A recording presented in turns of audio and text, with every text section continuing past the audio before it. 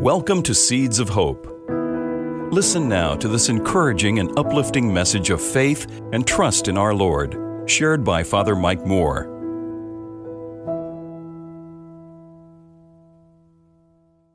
To offer perspective on this gospel passage, I'd like to tell you three short parables. Here's the first one.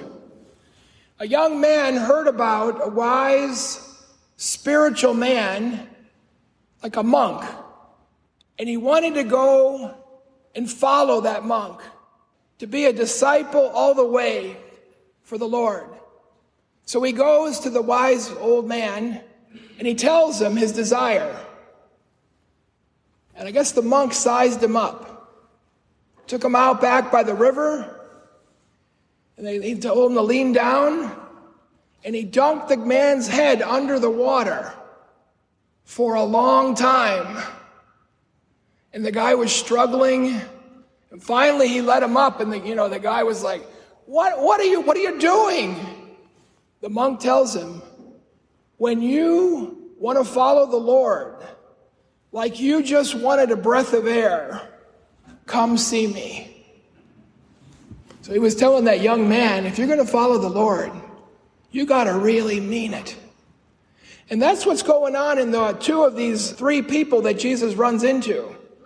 The one man says, I'll go, I'll follow you, but let me go bury my father. Now to our ears, it sounds like the dad just died, right? Probably scholars say that's not how it's meant. Probably that man's father is still alive. And he could even be in good health, but he's got an older age. So the man is saying, when he's dead, I'll come and follow you. He's giving Jesus a rationalization of why he can't do it now. And the other one is probably like it too. When he comes to the other man and he says, let me tell my family farewell before I follow you. It's not like Jesus and the disciples are walking in front of his house. And he says, let me get a couple of things. I'll tell mom and dad I'm leaving and I'll be ready to go. When he says he's going to say farewell, he might be back in a month or 2 months, because he's got to say hello, goodbye to these cousins and spend some time with those cousins. And here's the holiday coming up. Another rationalization. And Jesus is telling them, you can't be my disciple halfway. So here's the second parable. Two men are walking along those, in North Carolina, they have these beautiful brooks and streams. And many times right next to the stream is a little path. It's been worn out by all the people walking near the water. And as these two men are walking by, the one notices in one of the bushes right there by the edge of the river, there's a scorpion who's stuck. He's entangled in the branches and he can't get out. So this man goes over there. Very carefully, he's trying to help that scorpion go free. And the scorpion starts stinging him. And finally, though, he does get the scorpion to go free, but his hands are full of welts. And his friend says to him, what is the matter with you? Why are you helping that animal who's trying to hurt you? And this is what the man said. Just because it's the nature of that animal to defend itself, why should I change my nature to be helpful and compassionate? Now, when I first heard the story about the scorpion, maybe you have this reaction too.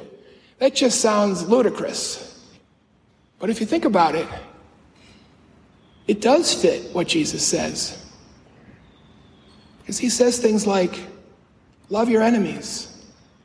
If someone strikes you on the cheek, turn your face and offer the other cheek. It's the same thing. He's asking us to do the same thing, to love no matter what. I think that shines some light on the first one. When the man says, I'll go, Lord, wherever you want. And Jesus tells him, foxes have dens, birds have nests. The Son of Man has nowhere to lay his head. He's telling the man this won't be easy. Are you sure you want to go wherever I will go? and come follow me. So I think there's some questions that I ask myself, and I'm going to pose them here for all of us. What kind of a follower am I? I thought of at least 3 categories. The first category is a person who admires Jesus. There's a lot of people in our world who fall into this category. And I have to ask myself, am I there sometimes? I admire Jesus. But what that means is I pretty much live my own life. But I like some of the things that Jesus says. And maybe sometimes my life and what he's calling us to intersects. But it's mostly going to be an accident. That's an admirer. I like what he says.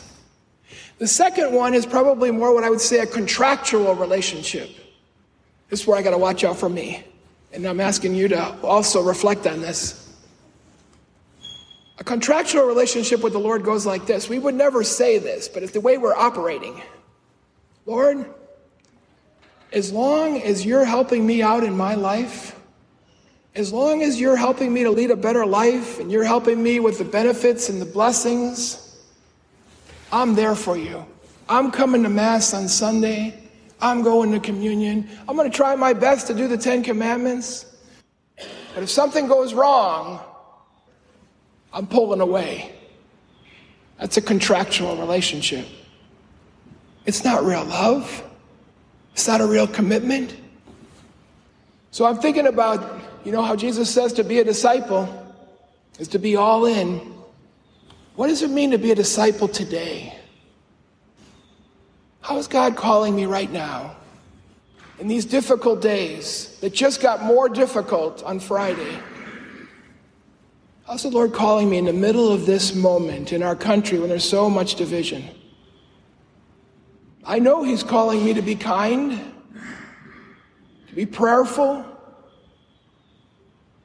to be calm. There's too much high anxiety going on. We need people who are calm, who can think. Can't have conversations if we're not calm. We're a church for life.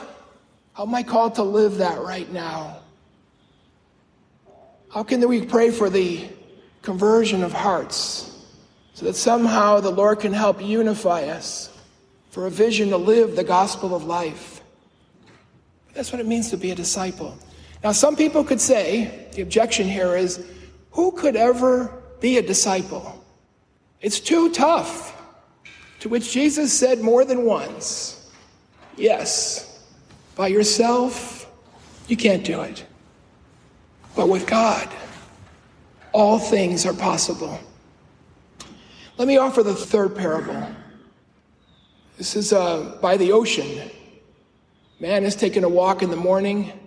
There was a storm just before this, a big storm. So the surf was real high. And when it receded, there were thousands of starfish laying on the beach who were all going to die because they're outside where the regular ebb and flow of the tides are.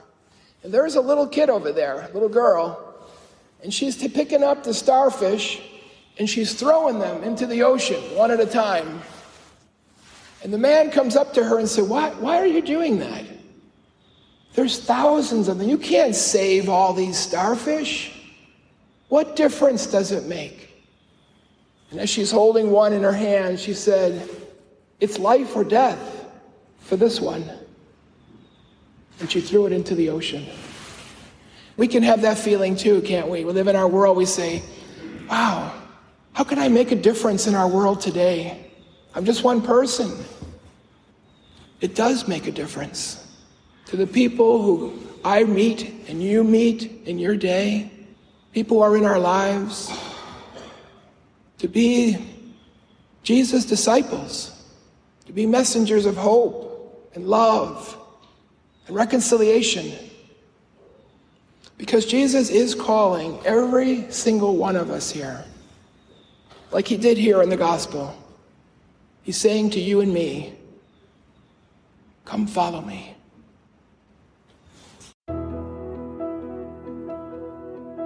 If you found this episode helpful, please share it with someone you know. God bless you. If you would like to subscribe to the Seeds of Hope Reflections, just search Seeds of Hope with Father Mike in your web browser or wherever podcasts are available.